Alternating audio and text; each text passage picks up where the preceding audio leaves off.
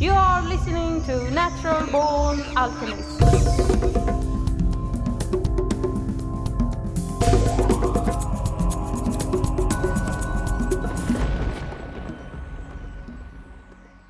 Welcome to episode number 178 of the Natural Born Alchemist podcast. My name is Alex and I'll be your host. In consumer news, economic factors may take some spring out of the Easter Bunny step this year. Economic factors may take some spring out of the Easter Bunny step this year. Economic factors may take some spring out of the Easter Bunny step this year. Economic factors may take some spring out of the Easter Bunny step this year. Economic factors may take some spring out of the Easter Bunny step this year. Economic factors may take some spring out of the Easter Bunny step this year. Economic factors may take some spring out of the Easter Bunny step this year. Economic factors may take some spring out of the Easter Bunny step this year. Economic factors may take some spring out of the Easter Bunny step this year. Economic factors may take some spring out of the Easter Bunny step this year. Economic factors may take some spring out of the Easter Bunny step this year. Economic factors may take some spring out of the Easter Bunny step this year. Economic factors may take some spring out of the Easter Bunny step this year. Economic factors may take some spring out of the Easter Bunny step this year. Before I get to the topic of this week's episode, I want to say something. If we listen to the leaders of the world, if we listen to the CEOs, the politicians, the senators, the celebrities, the media, the journalists, and even if we listen to the comments made in social media regarding what the leaders, the celebrities, the media has said, then all we hear is stuff like this. That country did this, so we have to do this and that. That person did this, therefore we must act and do this. They have chemical weapons, they have this, they have that. Those people do this, those people do that. He said this, she said that. We are outraged. It is scandalous. It is unacceptable. Someone has got to pay, and someone has got to do something. We must defend our freedom, support our troops, and protect our democracy. People, I know it is a bit eccentric to do so, but allow me for a moment to speak for the entire human race. Yes, I want to speak to all the journalists, all the networks, all the presidents, all the politicians, and all the angry social media commentators. I want to speak and comment on everything they focus on a daily basis. And I want to speak for the entire human race. If you allow me to take on that role, that position, to speak for the entire human race and address the wars, the scandals, the corruption, the elections, the corporations, the weapons, the infidelity, the immigrants. If I can do that, speak for the entire human race and speak to all those people, the leaders, the celebrities, the social media commentators. Well, if I can do that, I only want to say one thing. Nobody cares. Nobody cares. Nobody cares. Some president has some weapons and we need to attack him. We don't care. We don't care. As the human race, we don't care. Someone cheated on his wife, someone grabbed someone's ass. I don't care. Nobody cares. Some politician wants to do this or they want to do that, and some other politician wants to do this or they want to do that. Well, we don't care. Nobody cares. War. We need to go to war. Nobody cares. Relax. I'm not saying no one cares that there is a war or that someone has been raped or that someone has been corrupt. I'm not saying we don't care about the victims. I am not saying that the human race or I or we don't care about the victims. I am simply saying, as a spokesperson for the human race, that the reasons you want a war, the reason you do this or that, and the whole reason that you as a president, a leader, a politician, a news agency or whatever, the whole reason you exist, to all that I am saying... Nobody cares! Nobody cares! Nobody cares, nobody cares, nobody cares. Nobody cares, nobody cares, nobody cares. Nobody cares, nobody cares, nobody freaking cares. Nobody cares. Nobody cares, nobody cares, nobody cares. Nobody cares, nobody cares, nobody cares. Nobody cares, nobody cares, nobody cares, nobody cares, nobody cares, nobody cares, nobody cares, nobody cares. Nobody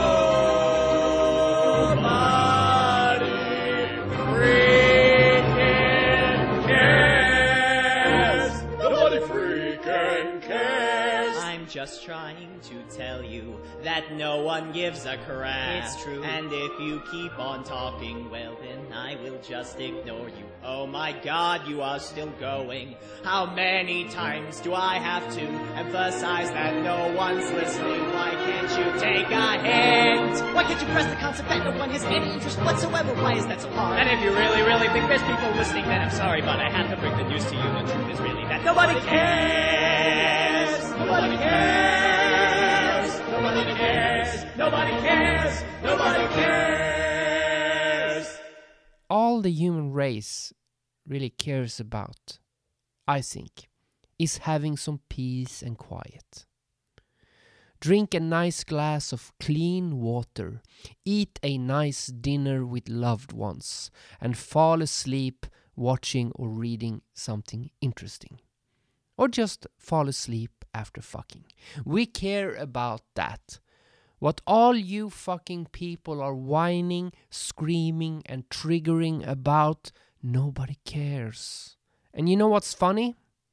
If nobody cared about war, we would not have any. Maybe we should give the robots a chance. Maybe, unlike the fears of most people, the robots will rule this world in a sustainable and ethical fashion. Why not? Nothing else has really worked. All we are saying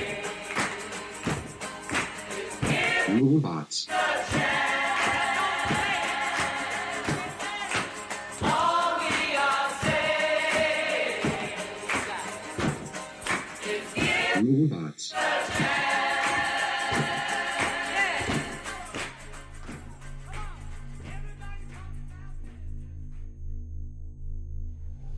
Can a robot write a symphony? Can a robot turn a canvas into a beautiful masterpiece? Can you? Yeah, so let's talk about dropping some acid, man. Let's talk about LSD. Ronald Reagan to comment on the problem. Well, I'm terribly frightened by the problem with LSD. I think there's been a great deal of misinformation by those who seem to see no harm in it. But as a parent and as a citizen, and certainly now in this position, I am greatly concerned.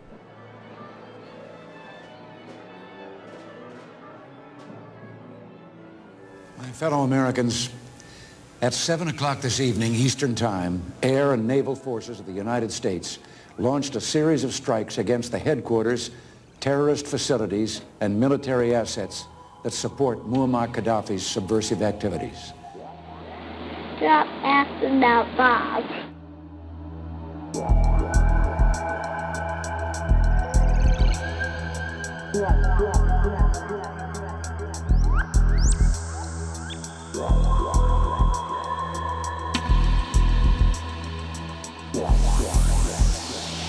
Stop asking about Bob.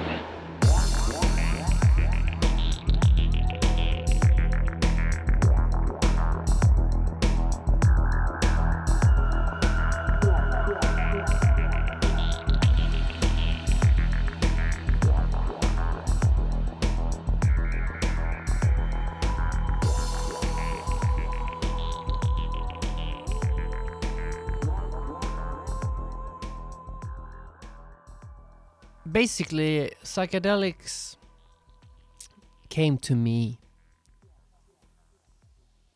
through ayahuasca. That's my first experience with psychedelics, followed by magic truffles, I guess you could call them mushrooms, psilocybin, iboga, DMT.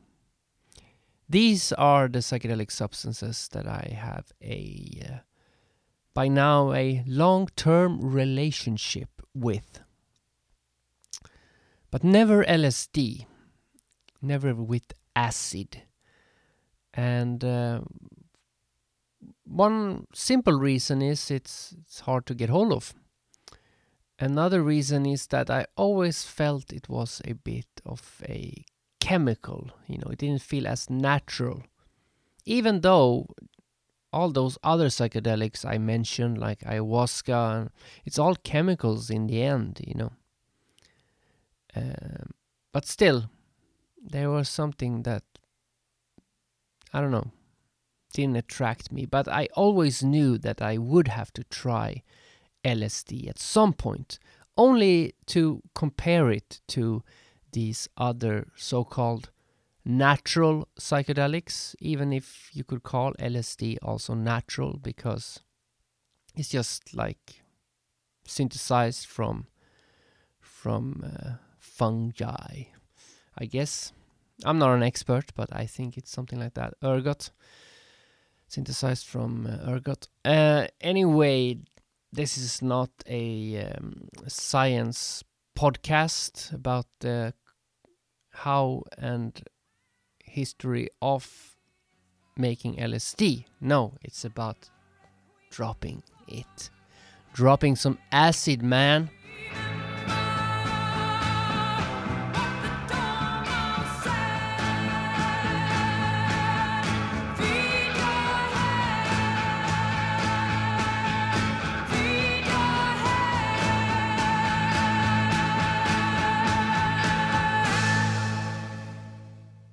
I got hold of some LSD right before I was going to go on this trip, a real trip, not an acid trip. And I have a friend who's been with me in the Amazon many times. And I said to him, hey man, come to my house. Let's drop some acid, man. Let's take a trip before I go on this big trip. And he agreed. So we finished work, and for some reason I had not slept that much, and I was really, really tired and stressed because I knew this trip was coming up a couple of days later. And we took the acid, we dropped it, and it went fine for a couple of hours. I got into this thing about telling my friend that this term, drop acid, don't drop bombs. And I don't know, this made us laugh. And we laughed. But he kept asking about how long the trip had been going on. And I went like, it's probably been 30 minutes. And he went, this is 30 minutes, this. And that was also funny. So we started laughing. But he kept asking how long had it been. And I started to get paranoid and freaked out that this was forever, and we got stuck in some time loop, and I ran out of the room, and I was trying to make sense of everything. And I started to get worried, like, hey, wait a minute, I don't even know if this, because I had never tried acid, so I don't know if what we were experiencing was actually acid, So I started saying, like, I bought this from the dirty streets of London, which was true, but it didn't make my friend feel any more confident, because I basically said we got the acid from some dodgy individual on the street, So he said, I think this lasts for like 12 hours. 12 hours, because I knew like shrooms and ayahuasca only lasts for 5-6 hours, and DMT, they only last for like 10 minutes. So I was like, 12 hours? And hey, I'm really tired. I want to go to sleep. And I was so tired and I could not go to sleep. And basically, it was a kind of a nightmare. And it was proof to me that I should follow my own goddamn directions, because I broke every single psychedelic ceremony rule that I've laid down in the holy book of the law. Like, make sure you're well rested. Don't have anything planned the coming days. You know, prepare mentally. You know, make sure you know what substance you are taking. And, you know, everything went out the window. I guess because it wasn't a plant per se, I treated the LSD a bit like, just drop some acid, man. Like that, you know. I didn't really respect it enough, I think. Also, I usually listen to Icarus when I do a psychedelic ceremony, and the Icarus, for some reason, it didn't go that well with LSD for some reason. And so I it felt like one big disaster.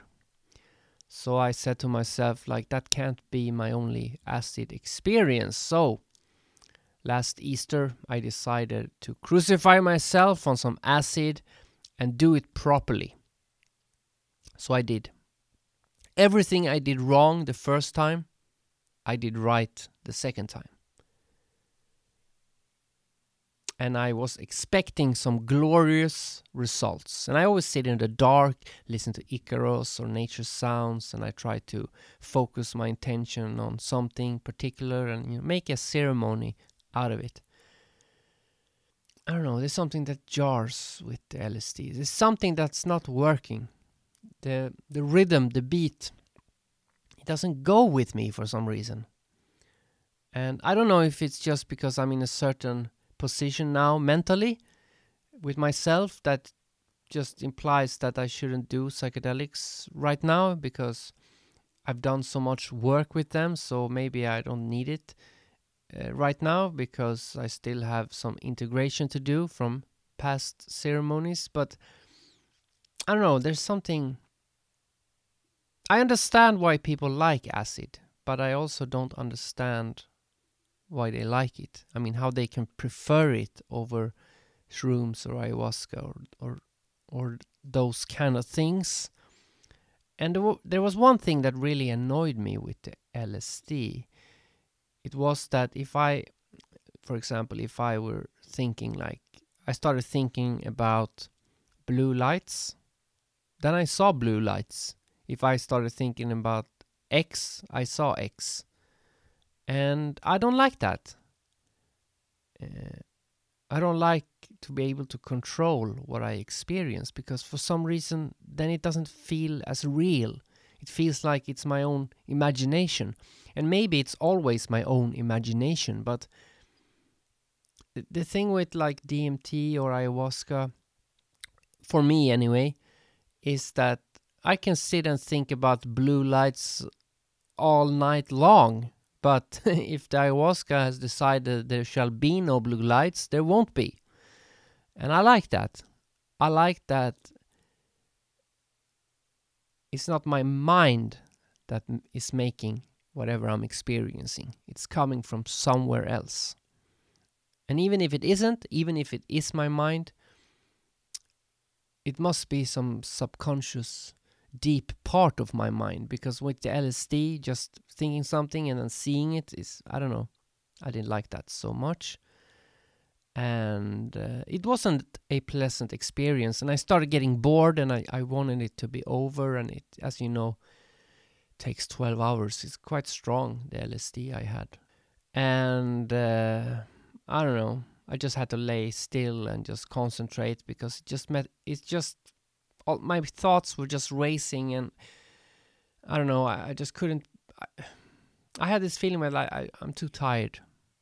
Not tired physically, I'm just tired. I don't want to see any more worlds. I don't need to see any more entities. I don't need to see anything, you know. I'm on a path. that's all the beginner stuff, seeing an alien creature, traveling through the galaxy. After a while, it gets boring. Now I just want to experience things that makes me into a greater human being. And the LSD was a bit surface. It was a bit surface dwelling for me. I'm not trying to put down LSD. I'm sure many people out there, there was the Summer of Love, for God's sake. So some people have enjoyed it. But I've done 2 tries. And so far, I have not really enjoyed it that much, even though the second time was a bit better than the first time. I was also thinking that maybe I'm doing it the wrong way. Maybe you're not supposed to sit in the dark and concentrate and focus your efforts and make it into a deep spiritual psychedelic ceremony. Maybe you should just drop acid and just fucking go outside in the daytime and just cruise around. Just go, hey man, peace and love, man. So I started doing that to myself. I remember at one point I went to the toilet and I went and I pretended I was this hippie, like, hey man, peace and love, man. All you need is love. And when I was thinking this, the acid trip started to become quite enjoyable, actually. So maybe that's what needs to be done. So 3rd time's the charm, as they say. So the 3rd time I'm doing acid, I think I will do that. I will just go into this hippie role. Find a nice summer day and just fucking trip out in nature and listen to some, funky music, not Icaros.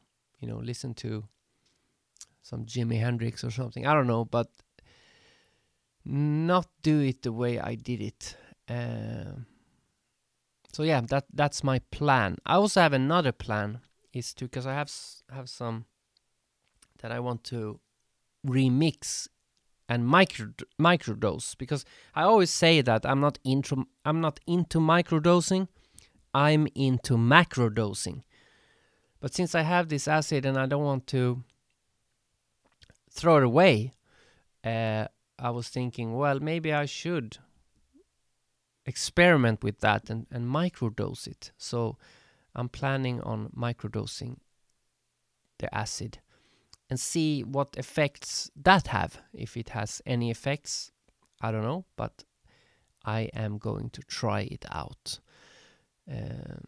It's fashionable to microdose these days anyway, so it might be a good thing to do. And I will also try that 3rd ceremony, which won't be really a ceremony. It will be like a miniature microcosmic version of the entire Summer of Love, featuring only one individual, which is I. And see if that works.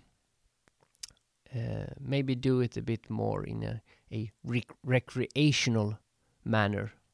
Not so serious and ceremonial and... not with the intention of changing my whole being into a higher spiritual being. Maybe just drop the acid and just listen to some nice music and just go, hey man, all you need is love.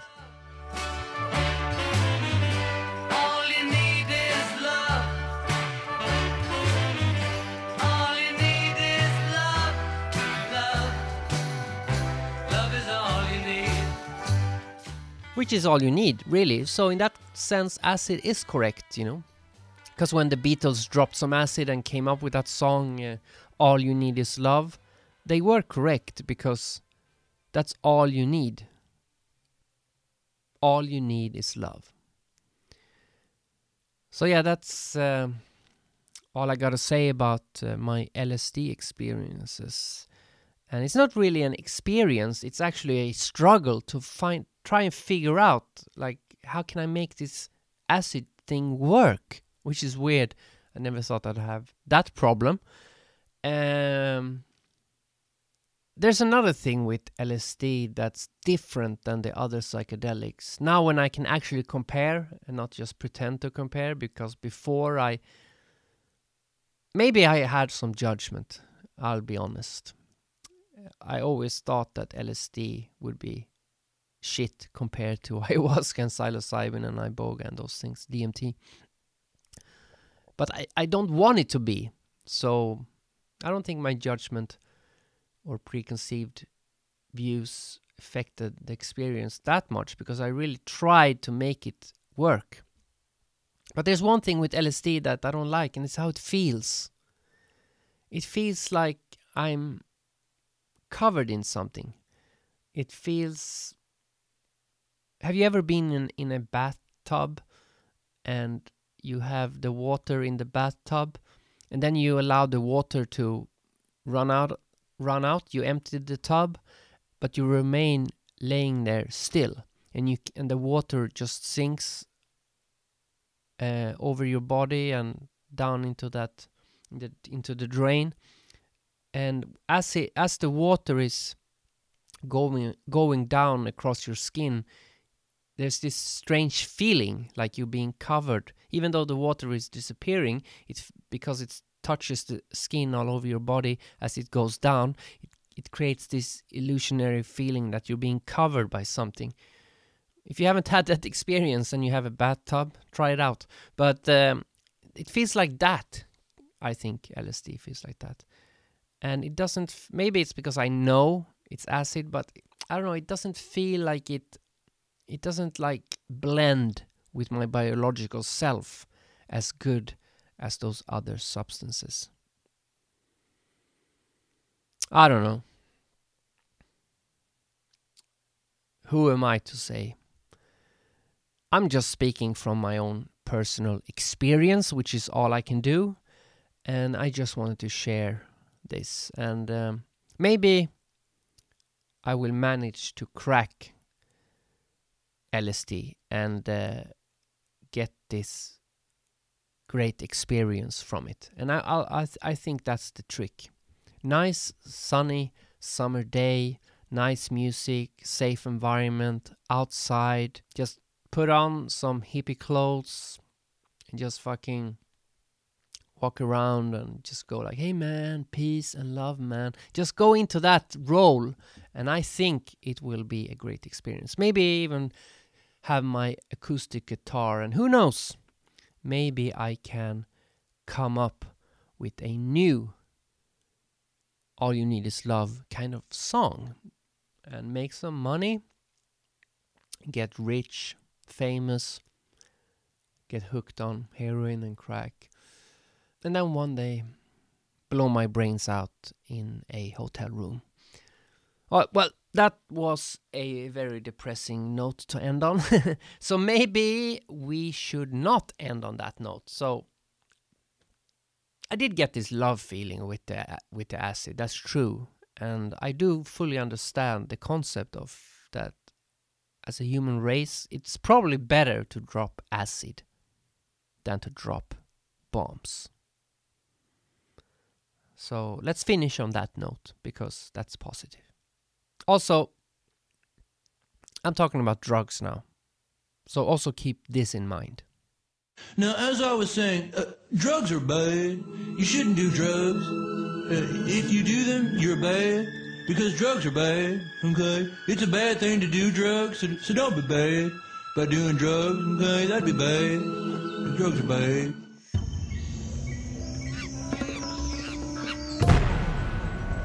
You are humbly invited to support this podcast, and by doing so, keeping it free from corporate influence.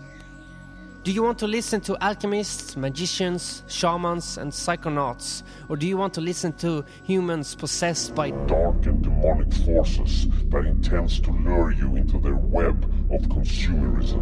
I'm sure you choose the former, so please support the podcast. Join us at the round table of the divine mystery as an intergalactic spirit warrior and ally to the glorious art of alchemy. Go to patreon.com/AskMe patreon.com/naturalbornalchemist if you want to become a patron.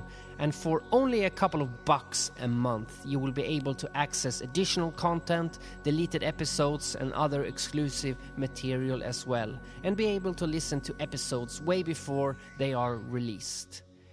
And if you don't want to do this, that's fine too. You are loved nonetheless. Thank you. Now it's time for the first ever episode of The Great Mindfuck with Alexandro, which is basically myself and Andro speaking about various topics that fall under the Mindfuck umbrella. And Andro is an old friend of mine, and he's also a shaman and a healer, and he's appeared on the podcast a few times before. I won't have The Great Mindfuck, this new segment, in every episode, but now and then when it seems suitable. And this first Great Mindfuck is about the topic truth. Enjoy.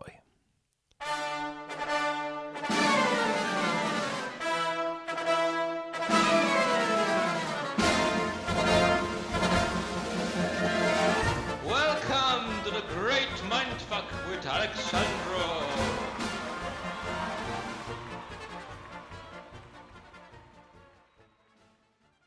So, welcome to the first pilot episode of The Great Mindfuck.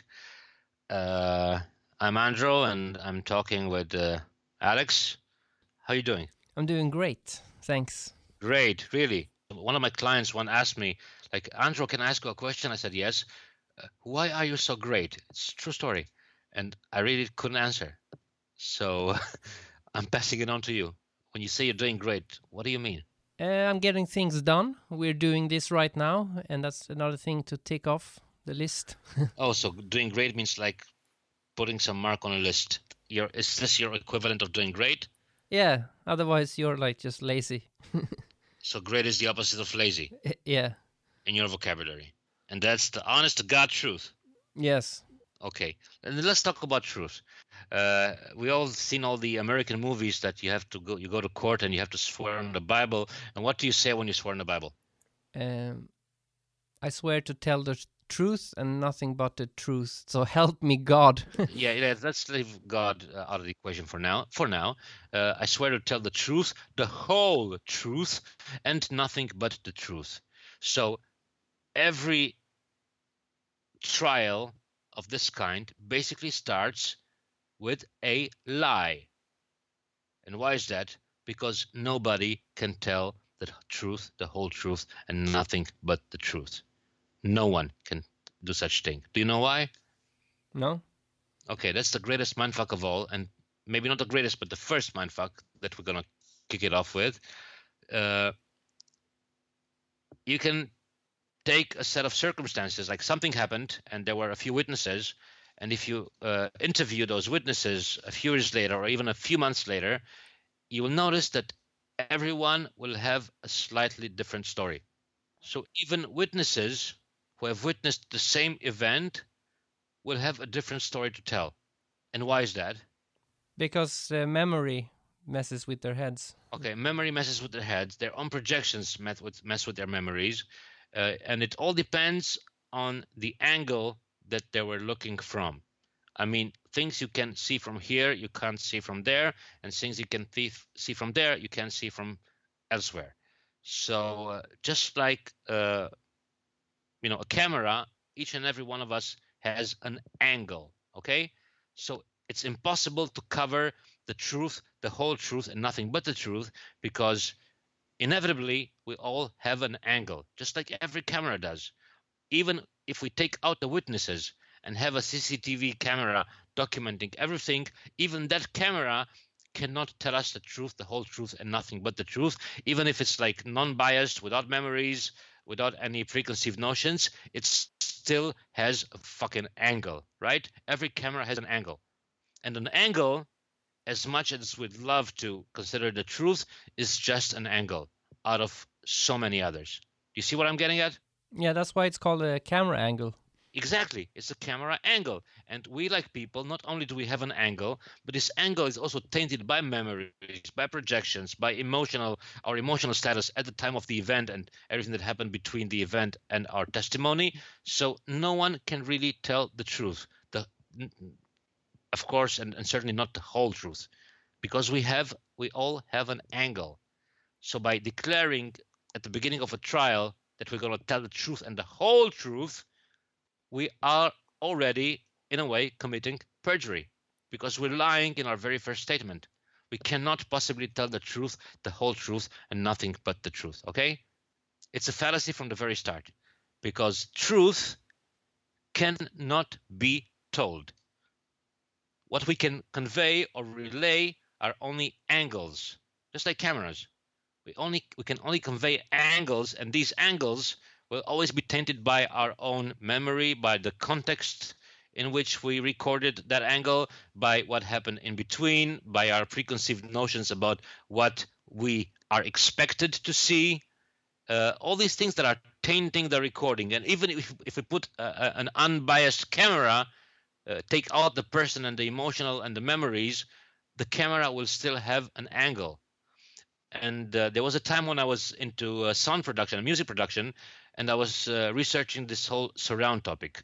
It all started with mono, then it went to stereo to create an artificial three-dimensional field. Then there was this failed attempt at quadro in the 80s. I don't know if you have any recollection of it. And then we finally came to some standard that's called like 5.1, which means 5 speakers and a subwoofer. And you have like front left, front right, center, rear left, rear right. That's like the basic surround.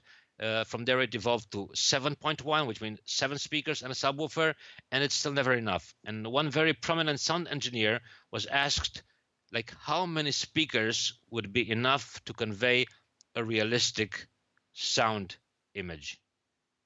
And this guy's reply was, the correct answer is an infinity of speakers, but if you want to get realistic, then 1 million speakers will be like a half-decent start. What can you see from this guy's reply? Like getting all the angles, because no matter what we see, or no matter what we report, no matter what we say about what we've seen, no matter what we think about what we've seen, it will never be the whole truth. And even we can take it even further, that what we see may not be even real. It may be a mindfuck in itself. We may have been hypnotized. We may be a brain in a box. We can go on and on and on, but the major point, the greatest mindfuck of all that we're going to start with, is that truth cannot be spoken. We can either speak or the truth, but we can't both. We cannot speak the truth. The best we can do, maybe, is speak about the truth.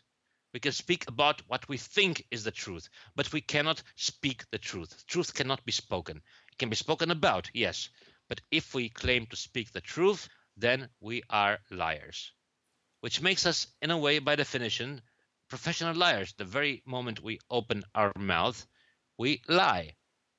It is an impossibility to speak the truth, because every truth will have an angle. Would you say that everything you just said now is a fact? No, it's all a lie. It's a mindfuck. I'm speaking about the truth, and therefore, all my saying are to be considered as suggestions, but not the truth. People often don't use the word truth. I'm speaking truth. They say I'm speaking fact. Okay, it's their own way to mindfuck themselves. Truth, fact, whatever. Facts are considered to be like true, as opposed to ideas or theories which are considered to be untrue and just imagination. But, you know, fact, true, real, they're all like similar words for the same thing. So my stance on this matter is that truth cannot be spoken. It cannot be known through the senses. And the best we can do is offer an interpretation or an angle, which is defined by our perception of things and by what we imagine the facts to be. And even if many people witness the same facts, it still doesn't make them true, because statistically speaking, we can have like 1 million angles attesting to the same fact, but the next angle, like number 1,000,001, will see a different picture that the first 1,000,000 did not.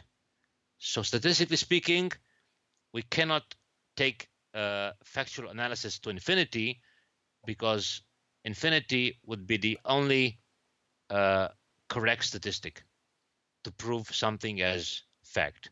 And nobody has the time or resources to take the research or any research all the way to infinity. And if it's even a huge number, it still doesn't mean that it's true. Maybe it's a mass hallucination. Maybe it's a mass hypnosis. So that means that all we have really is belief. Exactly. And this is amazing, because when we realize those things that we talked about, we realize that all our lives are a sort of religion.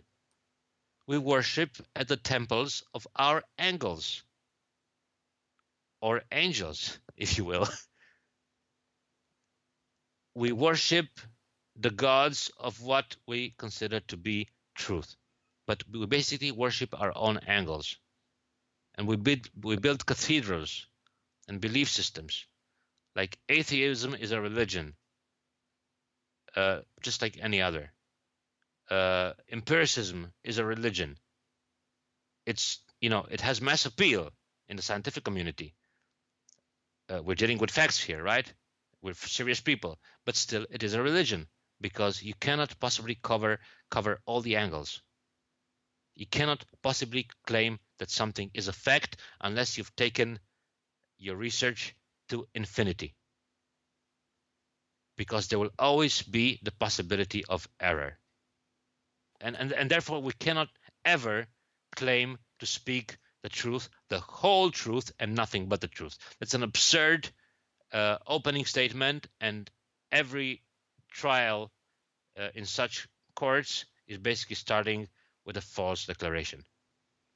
So you're already incriminating yourself by making this first statement, because you cannot possibly tell the truth, the whole truth, and nothing but the truth. It's just an impossibility. So you can be like, your testimony can be just discarded just for that alone. Often you hear scientists say things like, we believe that this and this and this. So they do use the word believe. It goes even further to prove my point. We're not dealing with facts. We're not dealing with science. We are dealing with our religions. The human brain is wired to be religious. As, like Agent Mulder says in The X-Files, I want to believe. I want to believe, Scully. I want to believe. We want to believe. We desperately want to believe. We need a deity to hold on to. We need something to worship.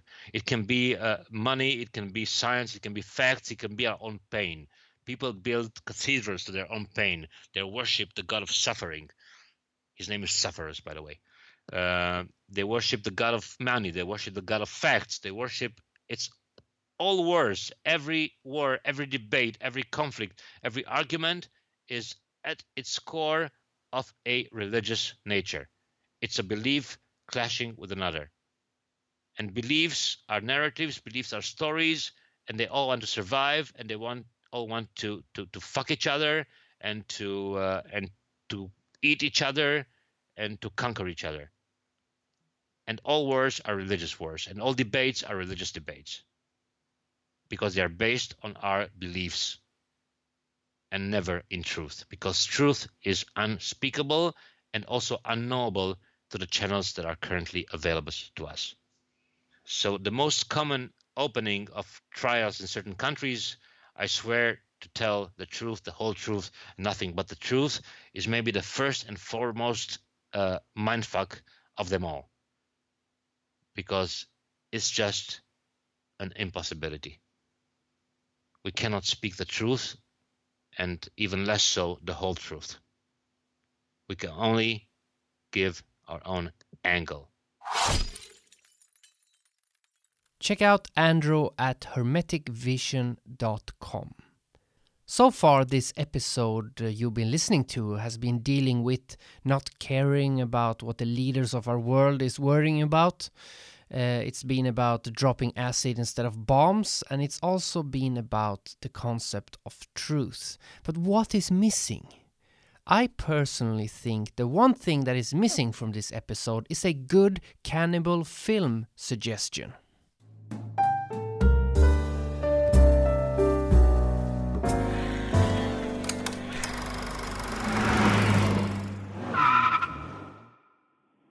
When I was like 13, 14, the only way to watch a film in those days, you had to go either to the cinema or you had to watch it on VHS, or if it was on TV. But there was never so many good films on TV back then, or now maybe. I don't know, I don't watch TV. And you couldn't download films, so if you had a film that was like not an official copy, it was called a pirated film, and it came on VHS. And one time I got this black VHS tape with no writing on it, and it contained the film Cannibal Holocaust. And when I watched this film as a 13, 14-year-old, it actually freaked me out so much that I kept it hidden behind the books in my bookcase. I didn't even want to see the tape. It scared me that much, because this film is extremely dark and tells the story of some white people who will go down to the Amazon. And you think it's going to be about, cannibals, and those white people also, they portray the cannibals as savages. But there's a clue in the title of the film, Cannibal Holocaust, which means basically that it is the cannibals in the film who are the true victims of the white people's behavior. And it's also a comment, this film, on what we think is civilized, because often when a more powerful so-called civilized race encounters a less civilized race, the civilized race usually behaves in a very, in my opinion, uncivilized manner. The film Cannibal Holocaust is extremely graphic, so if you can't stomach like really graphic stuff, you shouldn't watch the film. Keep in mind that it was actually taken to court because some people thought that the rapes and the murders in that film were real. So it's pretty well made, and it's actually beautifully made. And it takes a lot for me to be shocked, and I was extremely shocked. Still to this day, I have a copy. I've upgraded it to a DVD copy, but I have a copy, and I never watch it because I just want to have it because I consider Cannibal Holocaust to be one of the greatest films ever made. It's extremely underrated, in my opinion. And people often watch it and they just look at the horrors and they just think it's some sort of like exploitation, violence and rapes and, like a splatter movie, like just gore. And it is that, but it is also a very political film, in the sense that you when you watch the film, and you have to ask yourself, what does it mean to be a civilized society? And having been in the Amazon myself now many times, I can even more relate to this film, because when I encounter people who are, they don't have any clothes, they don't have any houses really, they don't seem to have many material possessions at all. And, my first the first time I went to the Amazon, I thought, look, hey man, these people, they look really poor. But as I stayed longer and as I've gone back there many times, I realized that, yes, compared to me, a white privileged male from Europe, yeah, they are poor. They're extremely poor. But are they poor? Because what is poverty? And what is being a uncivilized person? Does civilized mean that you have material possessions? Does civilized mean that you have laws? Because some laws are written without being written. For instance, rape. I mean, we have a law against rape. But if you walk around and you don't rape people because it's illegal, then you're not a very civilized person. Because do you really need a law to stop you from raping somebody? And,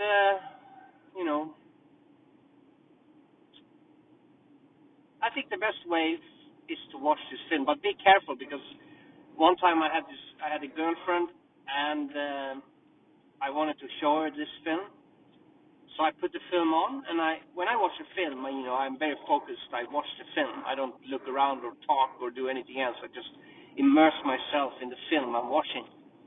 So I didn't really look at my girlfriend while I was watching the film, but when the film was finished, I turned my head and I looked at my girlfriend, and it looked like she had seen her own whole family raped and murdered. I mean, the expression on her face was complete horror, and tears were streaming down her face, and yeah, well, if I would call her now and ask her, she would probably say that it was the worst film she ever saw. So I guess if you are very sensitive, I don't think... Oh, fuck. Oh, fuck. I dropped the recording device. So I had to stop the car and pick it up. Where was I? Yeah, so if you're very sensitive, don't watch this film, don't watch it. But if you are interested in watching something unusual, something that will intimidate you and perhaps make you consider your own civility, then you should definitely watch Cannibal Holocaust.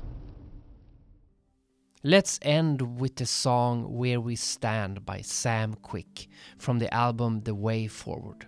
Go to samquick.bandcamp.com if you like what you hear. Freedom is in the mind. I know it wasn't everything you wanted. I gave it